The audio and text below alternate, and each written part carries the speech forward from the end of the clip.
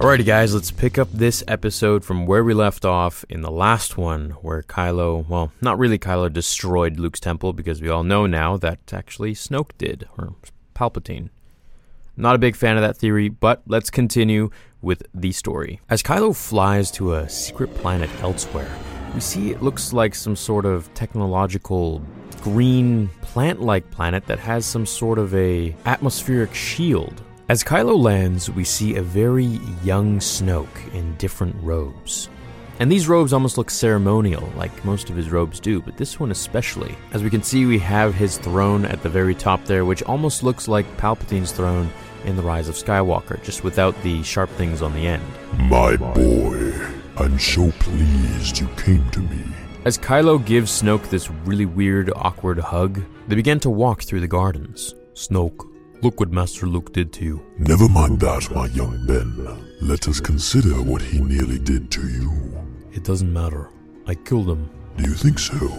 Luke Skywalker will not die easily, whenever or however it happens. Easy? Nothing about this is easy, Snoke. As Snoke tells him that, no offense, let's put Skywalker aside for now. He has stolen too much of your life as it is. Tell me now. That you are finally free. What will you do? So at this point here, it kind of gives me the vibe that Snoke is sort of submissive to Kylo. Like, he needs Kylo for something, because he's being all nice and just, he's like, oh, look what he did to you. What will you do now that you're free and all this and that? But really, he's basically just going to control Kylo from here. Also, a big thing here is that Kylo says, Snoke, look what Master Luke did to you. So Snoke and Luke have obviously met in the past, and I guess Luke messed him up pretty badly. This is really interesting and opens up a total new realm of backstories or movies or shows or whatever that they could do. I've been thinking, Kylo says, about the Knights of Ren.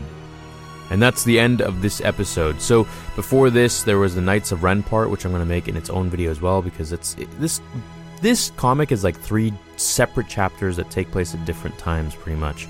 The Knights of Ren one is quite interesting, but it's also very short. Basically, just shows them... Well, I'm going to go over it in another video. So I'll see you guys in that one. I hope you enjoyed this quick one. May the Force be with you.